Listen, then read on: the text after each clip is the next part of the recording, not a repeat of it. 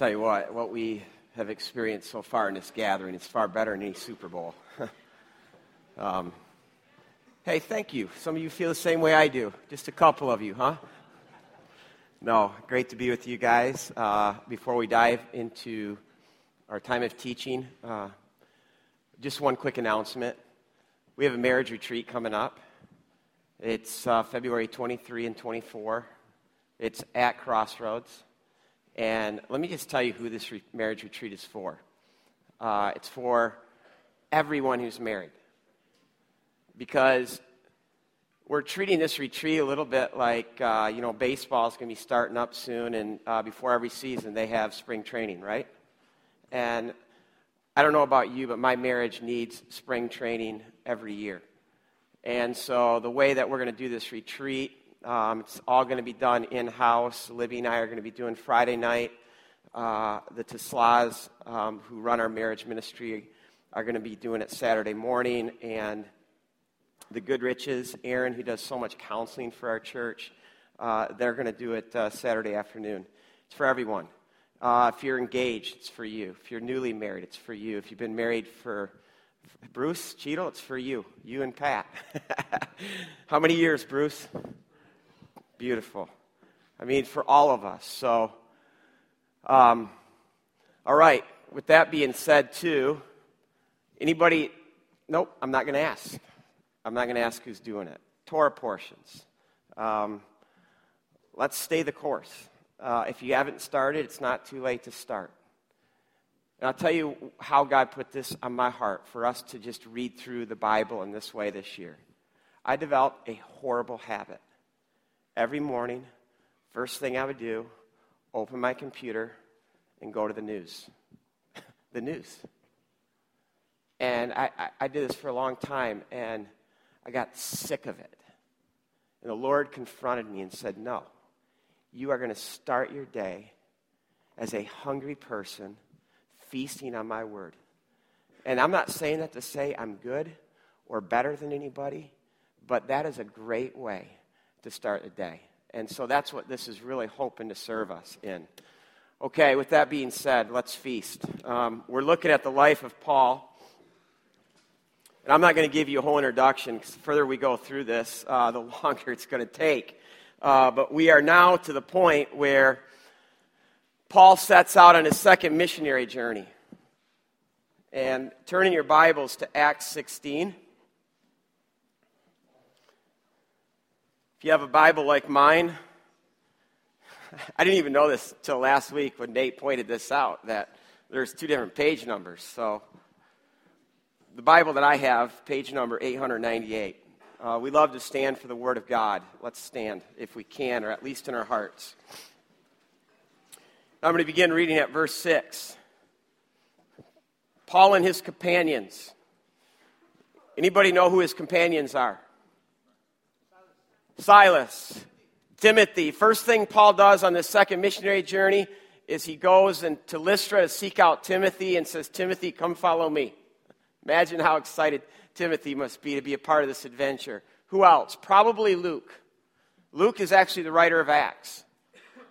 So Paul and his companions traveled throughout the region of Phrygia and Galatia, having been kept by the Holy Spirit from preaching the word in the province of Asia. When they came to the border of Mysia, they tried to enter Bithynia, but the Spirit of Jesus would not allow them to. So they passed by Mysia and went down to Troas. Troas, scholars think, is ancient Troy, same site. The movie Troy. During the night, Paul had a vision in this place of a man from Macedonia standing, begging him, come over to Macedonia and help us. And after Paul had seen the vision, we got up at once to leave for Macedonia, concluding that God had called us to preach the gospel to them. From Troas, we put out to sea. We sailed straight for Samothrace, and the next day we went to Neapolis. From there we traveled to Philippi. Now listen to this description. To Philippi, a Roman colony in the leading city of that district of Macedonia. And we stayed there several days. On the Sabbath, we went outside the city gate over to the river, where we expected to find a synagogue. They didn't find a synagogue. Instead, they found a place of prayer. What's the difference? Well, a synagogue requires 10 Jewish men to be present. There are no men, except for Paul and his cadre. So, it's called a place of prayer. We sat down, we began to speak to the women who had gathered there, and one of them listening was a woman from the city of Thyatira named Lydia, a dealer in purple cloth. She was also a God-fearer. Remember, that's a technical term. It's those Greeks who are attracted to the Jewish God and convert to Judaism. The Lord opened her heart to respond. In fact, that word conveys what you guys just sung. To make her hungry.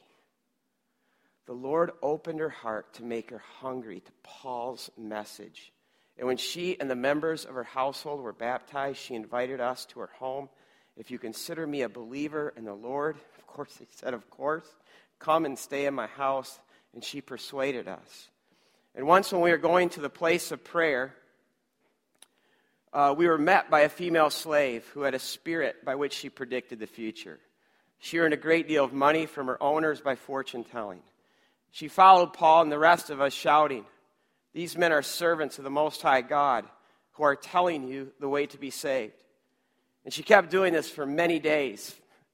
Such an amazing verse, this next one.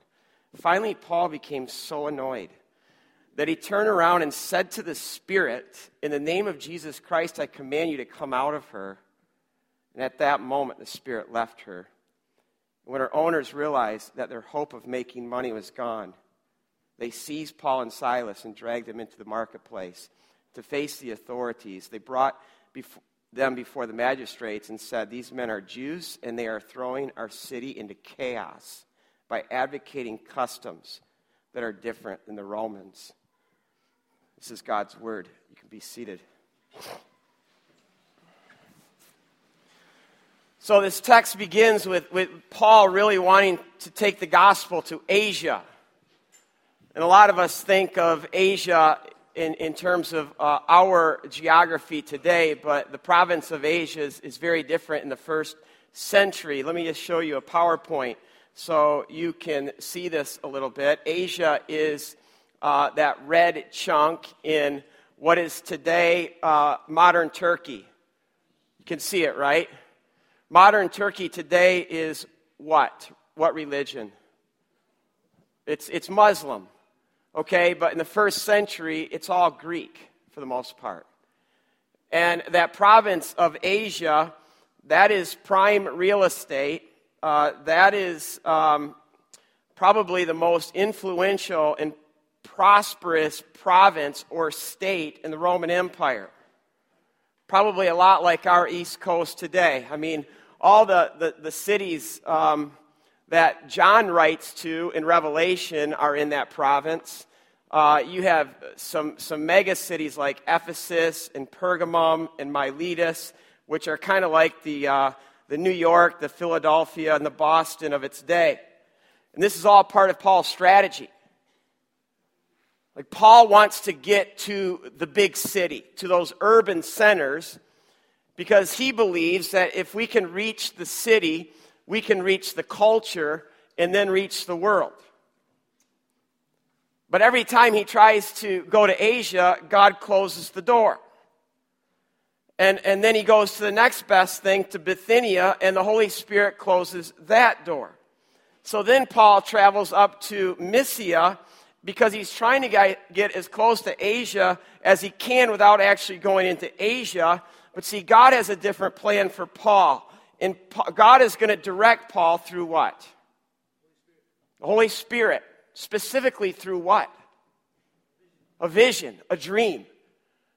And in this dream, this man from Macedonia, by the way, is the orange one tucked up there in the corner, that district. And this man from Macedonia shows up in Paul's dream begging Paul, please come and help us. And Paul knows immediately, God has just spoken to me. And so immediately they get into a boat and set sail for Macedonia. Now, why do I say all this? Well, it's in our text, first of all. But what's the takeaway? Because I get a lot of people sometimes that ask things like, can God speak to me this way? Or why doesn't God speak to me this way? Or then they ask it from the other extreme of that. They don't even ask it. They declare it that every dream they have, it's God speaking to them. And first, we need to conclude absolutely God can speak to us this way. And God does speak in this way. I remember years ago, I met this pastor from India. I mean, I sat across the table, had dinner with him, and over the course of 2 hours, literally, I think my jaw was just literally hitting the table. I couldn't believe what he was telling me. First of all, described his teenage years, how he was just seeking God with everything he had.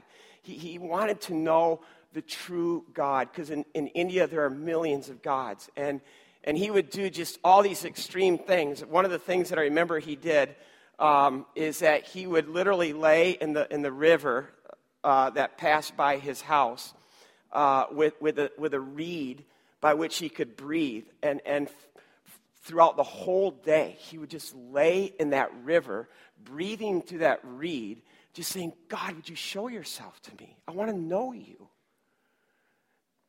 And one day, he said, when he got out of that river, a man said, you need to go home because God is going to give you something. And he was confused, but he went home. And while he was home, someone came and knocked on his door, and they gave him a book. And that book happened to be a Bible in his language. And he had never heard of any of this stuff before. He had never heard of Jesus, but when he got done reading the book, he said he gave his heart to Jesus Christ as his Lord and Savior. And that man went on to plant 100 churches in India. Like, do you believe that? Of course you believe that. I mean, God works, and a lot of times, though, in our American culture, we like to turn the dream into something that's for us and for our comfort and for our prosperity. But the dream is not so much for Paul. It's there to serve the gospel.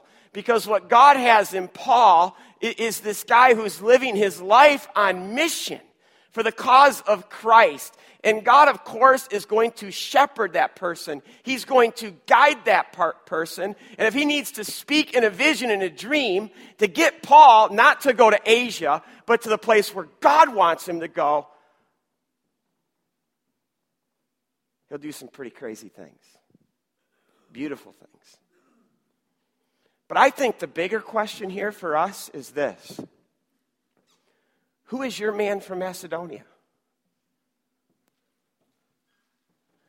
Who is it that's saying to you, please, come, help me, help us? And we got a good example of it this morning from Kurt Dillinger. We know what his man from Macedonia is. That's like a burden on his heart.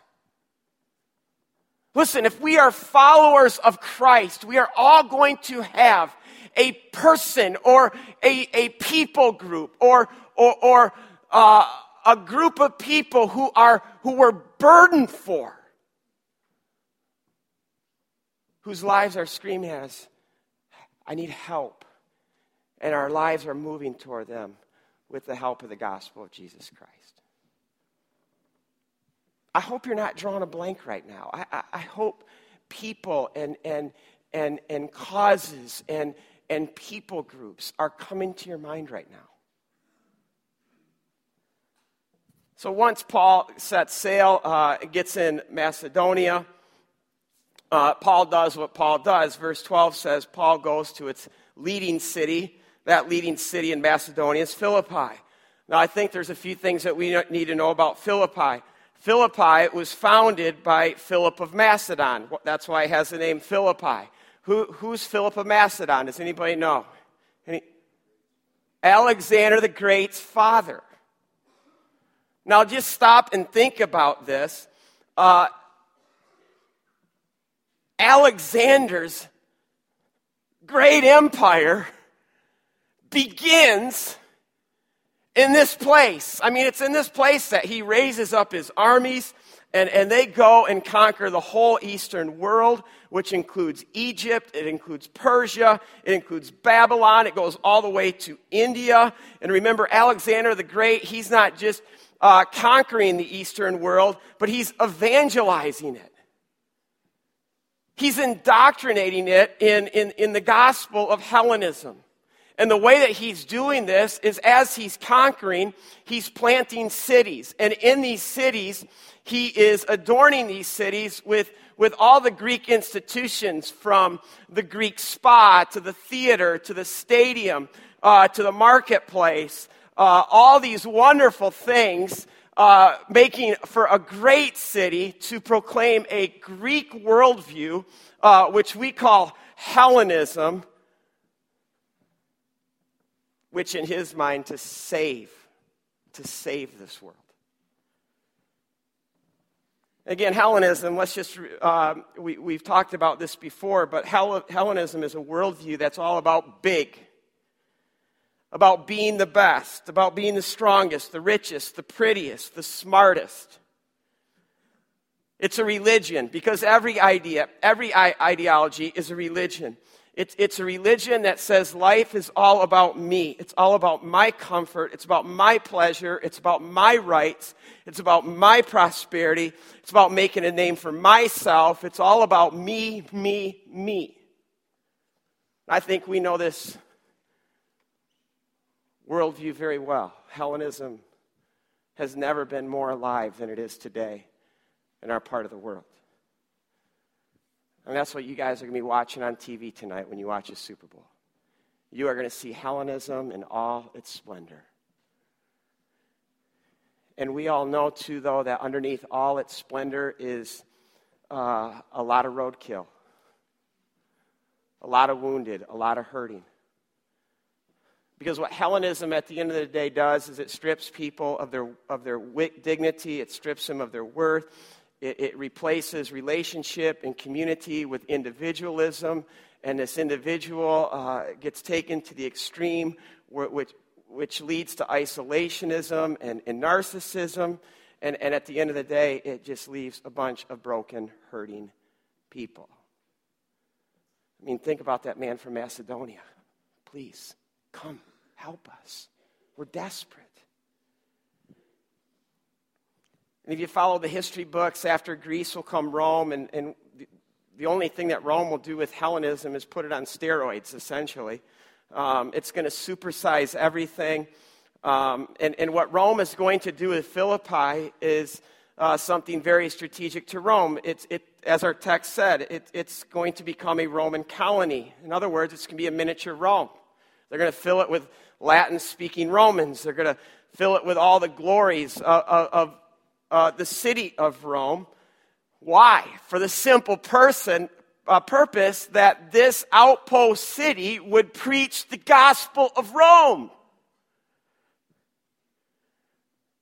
And then to heighten the status of this city, each person in this city is given Roman citizenship, which is huge status in that day. It doesn't just make a person elite, but that makes this whole city elite. Now, why does God want Paul in this place? Not only is it the home to Alexander the Great, not only is it the epicenter of Hellenism, but Paul goes right into the region's leading city, Philippi, that exists to preach the gospel of Rome, and Paul comes with his gospel, the gospel of Christ, and he's going to plant his little mini colony in that colony that belongs to God. He preaches God's gospel. And you have to know there is going to be a collision.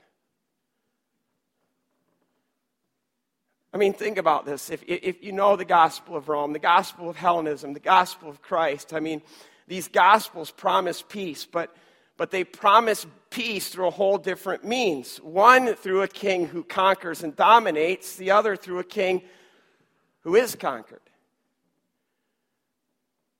Caesar says, your life for me. Christ says, my life poured out for you. And think about how the peace of Christ comes into our lives. It's so different than the way that the Roman peace comes into a person's life. It's not by going up. It's by going down. It's not by becoming big. It's by becoming small. It's not by becoming strong and mighty and prosperous, but it's through weakness and suffering. It's not by demanding our rights and getting our rights, but it's by giving up our rights. It's not by somehow achieving this great life, but it's by actually giving up our life for the sake of others. There's going to be a collision. But what I want to ask right now to my own heart, and I want to ask it to you, what kingdom do we belong to? What kingdom are we living for? Jesus said, seek first my kingdom, my righteousness, my path.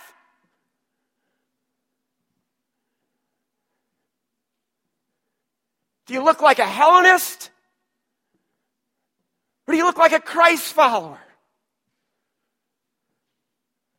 That's all we have to do. We just have to look at our life.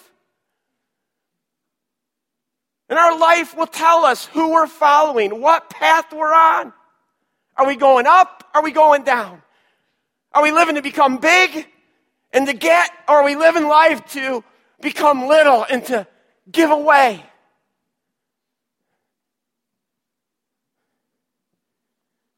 Now, what's awesome is that a church is going to be born in Philippi. And Paul, years later, is going to write a letter to them. That's why we have the letter of Philippians in our Bible. You ought to read Philippians this week. I mean, if you don't read Philippians this week, that's on me. I didn't create enough interest. I'll take that one. But look at what Paul says in Philippians 3, verse 18.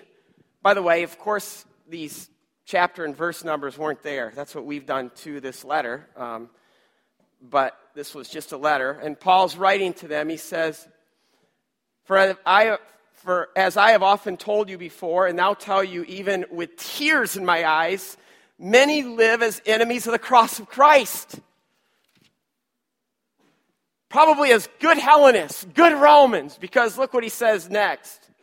He says their destiny is destruction, their God is their stomach, and their glory is in their shame. Their mind is set on earthly things. But then he says, but our citizenship is in heaven, as we eagerly await a Savior there, the Lord Jesus Christ. Our citizenship is in heaven. Listen to what he's saying to them. People who have the status of Roman citizenship. He's like, no more. That's not your citizenship. You're citizens that belong to God. That's your status. That's who you are. That's who you belong to. And it's almost as if you take this metaphor even further. If Philippi is this Roman colony that exists to preach the gospel of Rome, when Paul says your citizenship is in heaven, you belong to him. You're no longer to think of yourself as Roman. You are now to think of yourself as Christian, as someone who belongs to God. But you are a colony in and of yourself to preach that gospel to this colony in Philippi. I could stop the whole sermon right now and just apply this. We are not Americans. And we don't have to get so uptight about this thing going on in America right now, about does America need to return to the America of old, or does it need to move to this new idea of what America should be? We're Christ followers. And we are a mini colony that gets planted in this colony of Grand Rapids to be Christ and to preach Christ. And I'll tell you, there's going to be massive confrontation. I mean, we see it in the text. We see it in verses 20 and 21. They brought Paul and his cadre before the magistrates and said, these men are Jews. They're throwing our city into chaos by advocating a whole different way of life, a different ideology than the Romans. And this is where I just ask the question, where's the confrontation today? Man, our world's never been so Hellenized. Our world has never been so Roman. Is there confrontation? Are you getting me thrown before the magistrates? Is it because we're just isolated and we've escaped the bad, awful world? Or is it because our message has just become PC? I agree with that. That's ooh. I don't know. I love this church. I love where God put this church. I love the people of this church. And I love how God is making us into a mini colony that belongs to Him.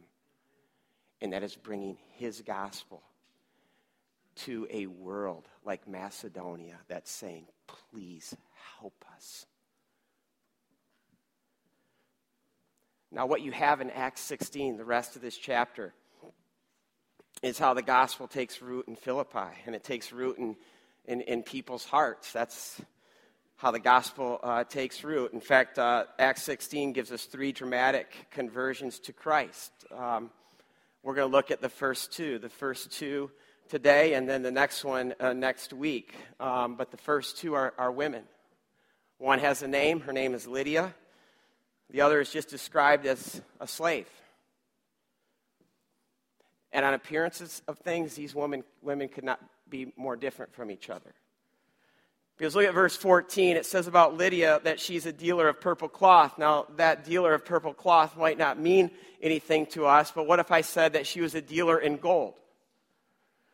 Because what you need to know is that purple cloth, that dye that made it and produced it in the first century, was the most precious resource in that world.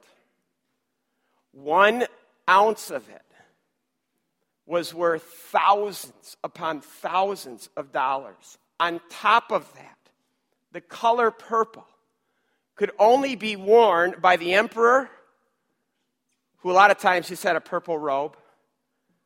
It could be worn by the senators. They could just have a purple sash that went along their toga.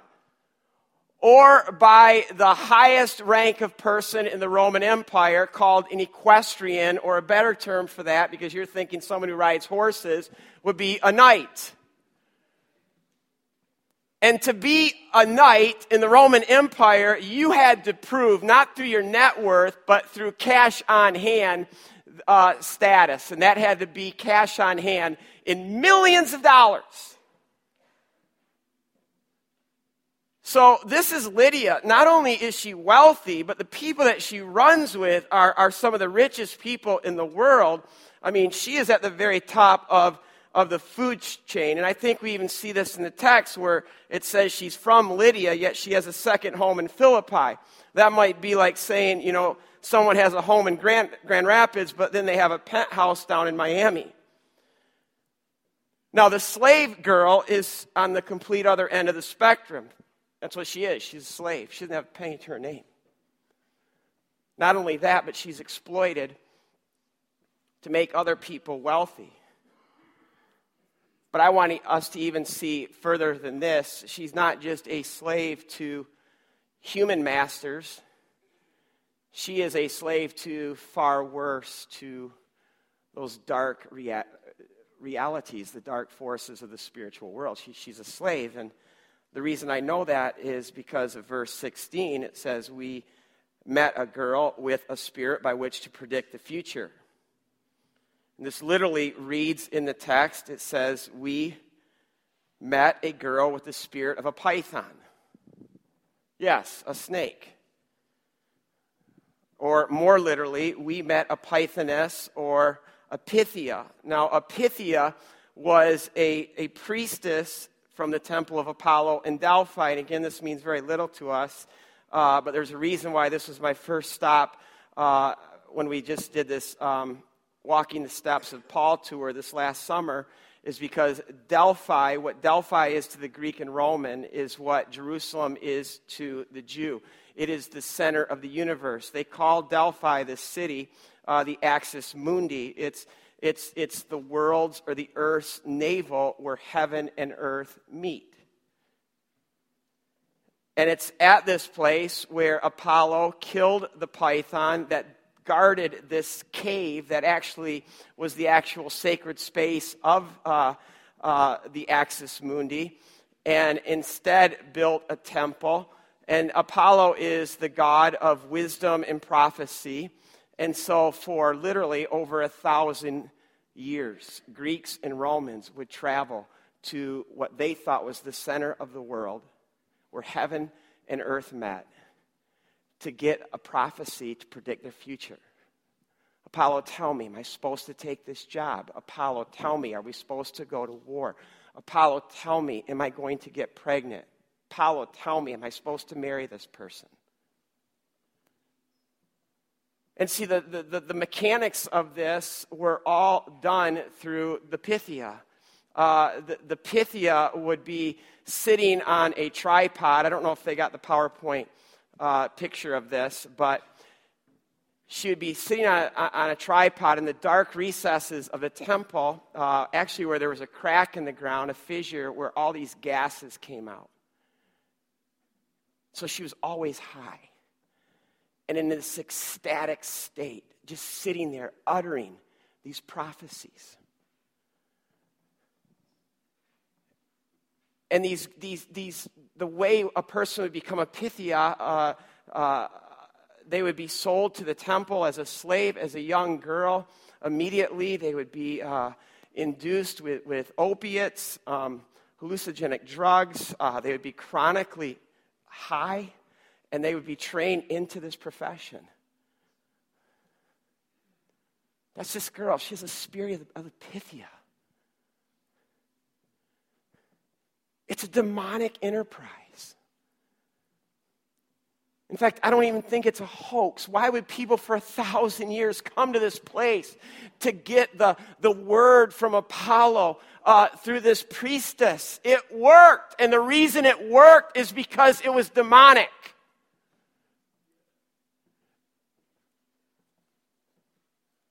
And so this girl is manic. She's crazy. She's helpless. She's a slave. You have two very different people in this woman and Lydia, from completely different walks of life, who probably never would have crossed paths. They'd never be together for any reason, because where they do life is so different. How they do life is so different. At best, they would ignore each other, and at worst, they probably despise each other. But listen, this is just the surface. Because Lydia doesn't have it all put together. She is empty. And why do I say this? Hey, even though she's the successful, accomplished businesswoman, she's still seeking. Verse 14 says she's a God-fearer. And this is a technical term, as we've learned, for a Gentile who comes to this place of need and emptiness and embraces the Jewish God Yahweh. And she now lives her life according to Torah. So you have to understand, at some point, this Gentile left her roots for the Jewish God, for the Jewish way of life. And for her to have to do that, there's emptiness in her life. There's something that needs to be filled. Do you know this person?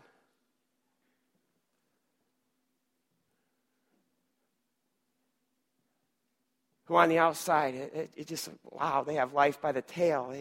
They're at the top. They live a big life in a big world.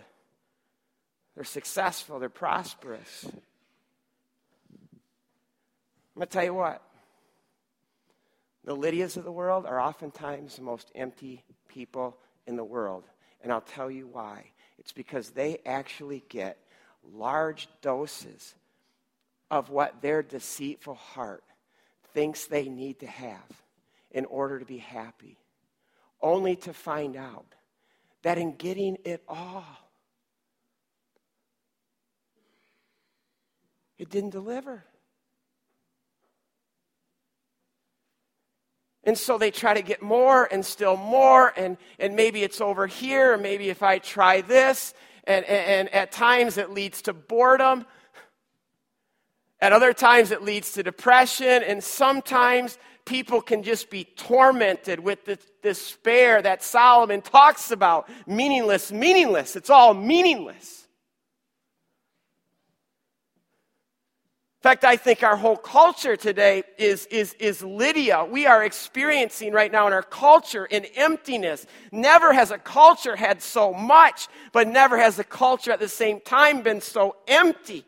And we just keep indulging. And we have so many means to indulge and places to indulge. So we just indulge more and still more. And then we get to a place where the indulgence isn't satisfying. So then we start to medicate the boredom. We medicate the depression. We medicate the despair.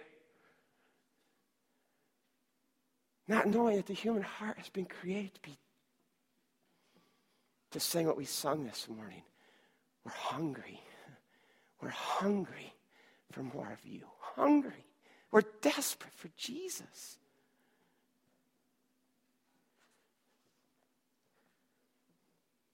Now, the slave girl, on the other hand, she's exactly what you see. We see her emptiness 1,000 miles away. And we know it's so much more than emptiness for her, too. It's brokenness at such a deep level. And here she is. She's following Paul. And she's yelling out, these guys are servants of the Most High God. And verse 19 tells us that this literally goes on for days. And Paul starts to realize that what is following behind him is not just a girl, but it's a girl who's gripped in evil, who's gripped in the demonic, who's tormented by all of this stuff, whose life is out of control. And Paul finally says, enough. And he looks at that bad master and says, get out. And then he introduces this girl to the true master, Jesus Christ. And in a moment, she's free. She's free. She's free from her human owners. She's free from the spiritual forces that have run her life for a long time. She's free from her addiction to opiates. She's free. Do you know this girl? I'm going to tell you something. This girl is not just walking the streets somewhere. This girl is walking the halls of our high schools. She is in college, and it's not just a she, it is a he. They're in our churches. And they're not just young, and their lives are spinning out of control. They're addicts to all different kinds of things, opening the door to the spiritual forces to attach themselves to that addiction and to totally ruin a life. Whether it's alcohol or drugs, pornography, money, gambling, the list goes on and on. And you know it. But you know what these two ladies have in common? God's pursuing them. And it's also cool to see the different way in which God pursues them. For Lydia, God comes to her through Paul preaching a sermon to her. Like any devout Jew, on Shabbat, she goes to synagogue. At synagogue, she doesn't know it, but here this student of Gamaliel, this Harvard grad, is going to show up that day. He's going to open up the book, and he's going to explain. I can see it. He's going to explain the whole story in light of Christ. And he's going to look at her and he's going to say, Lydia, do you see what Christ has done for you? Because what Paul holds in his hand, it's what you and I hold in our hand. It's the key to unlock this woman's heart. He holds the very power of God to open her heart to God. And that's exactly what verse 14 says. The Lord opened her heart, because that key of God's word and his spirit unlocks that door. Christ enters her, and for the first time, she sees the one for who she was made. God reaches people this way. Because this book is alive. This book is God's book. It's where God has placed his Christ. His presence lives here. It's like religious Jews. Their approach to the book, they think of this as the Holy of Holies.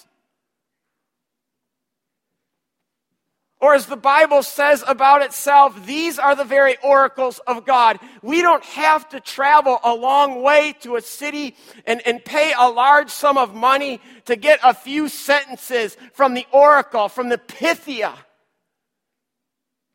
God gave us this. And Paul says, I'm not ashamed of this. I'm going to preach it because it is salvation. It's the power of God. But then you have the slave girl. Does Paul preach a sermon to her? He doesn't.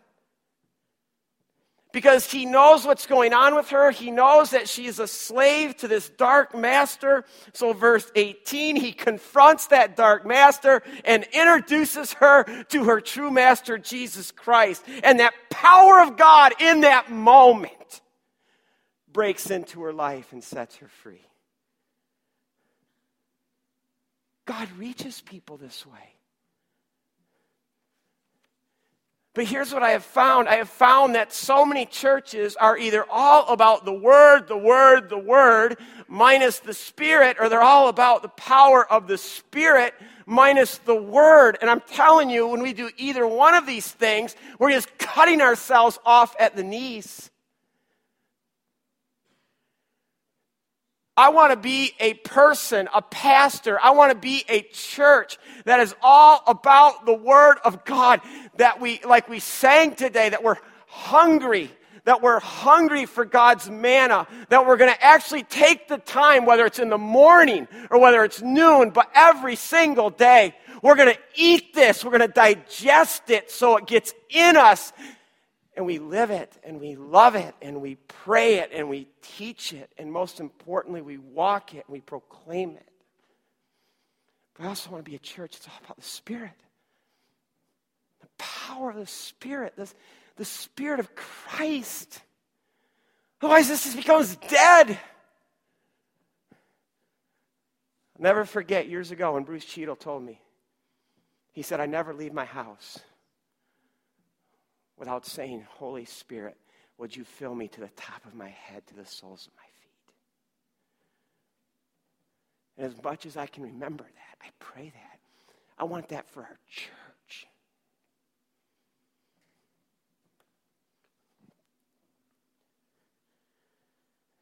So cool, though. These women are not just brought to God, but they're brought to each other. Can you see Lydia just taking this little girl under her wing? Because here's the deal. Now in Christ, this slave girl and Lydia are family. They're a family. Just like we're family. In fact, I'll even push this further. They're equals. All the labels, all the price tags that Romans placed on people fall off when we're in Christ. All the divisions, all the levels of status are now gone. And it's not just because now that we're in Christ, this is the way it's supposed to be. This is not a supposed to. This is what the power of the cross does when it comes into a person's life. And I'll tell you just real simply how the cross does this to a person, because the cross tells us two very important things about ourselves. It tells us that we are that lost, we are that sinful, we are that bad, that the God of the universe, in order to save us and rescue us, had to do this. Do you know that you're that lost? Do you know that you're actually that bad? So how dare we ever think that we are better than anyone? I don't care who it is. I don't care if they're at the bottom of the food chain. I don't care if they're wicked upon wicked, apart from God in His grace in her life. It's us. The cross also tells us that God did this because He loves us that much. Hebrews says, for the joy set before Him, Christ endured the cross. And what is that joy that was set before Christ as He's hanging on the cross? It's us. He died because we're worth that much to Him, because He loves us that much, that all the suffering, all the agony, the death, the hell, it was joy for Jesus to do because He loves us. And see, this is how the cross, when it comes into a person's life, it simultaneously it humbles us to the ground and exalts us to the skies. Where Lydia can look at that slave girl and say, I'm no better than you because you're me. And the slave girl can look at Lydia and all her wealth and the big shot she is and say, in Christ, I'm far worth more than anything she has. It's the power of the cross. Only the cross. See, this is how a mini colony of Christ followers in a colony in Rome, Philippi, can turn the whole thing on its head and be this potent force. That's how we can be a potent force in our world. Does this power come into your life? Are you Lydia today? On the outside, everything looks so good, but on the inside, you are utterly empty. Tom Brady, 10 years ago, 60 Minutes interview, was asked, Tom, is this all there is? That question, for some reason, just rocked him. And he sat there and he reflected on it for a while, and then he just said, there has to be more. And I just heard him say just the other day, he's like, I got to win at least 2 more Super Bowls. I get 2 more. Augustine said it so well. He said, God has made us for Himself, and our souls are restless until they rest in Him. Or maybe you're the slave girl this morning. Listen, we all have a master, something that owns us, that defines us, something that we've given our life to, thinking that if we get it, it will help us, it will protect us, it's going to make us happy, it's going to give us an identity, it's going to make us worth something. Listen, whatever that master is, these false masters can never save us. They don't love us. In the end, they're going to hurt us, and they're going to eventually destroy us. Jesus said, come to me, and you'll be free. Come to Him. Come back to Him. Let's pray.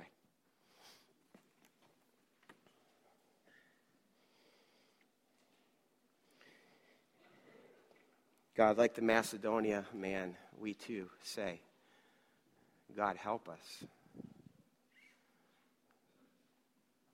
And for some this morning, God, they could be coming to you for the first time.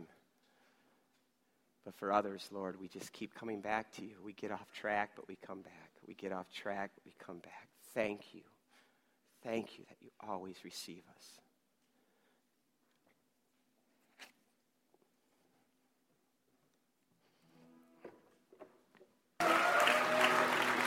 Pray for us. Mr. Wozniak, would you pray for us?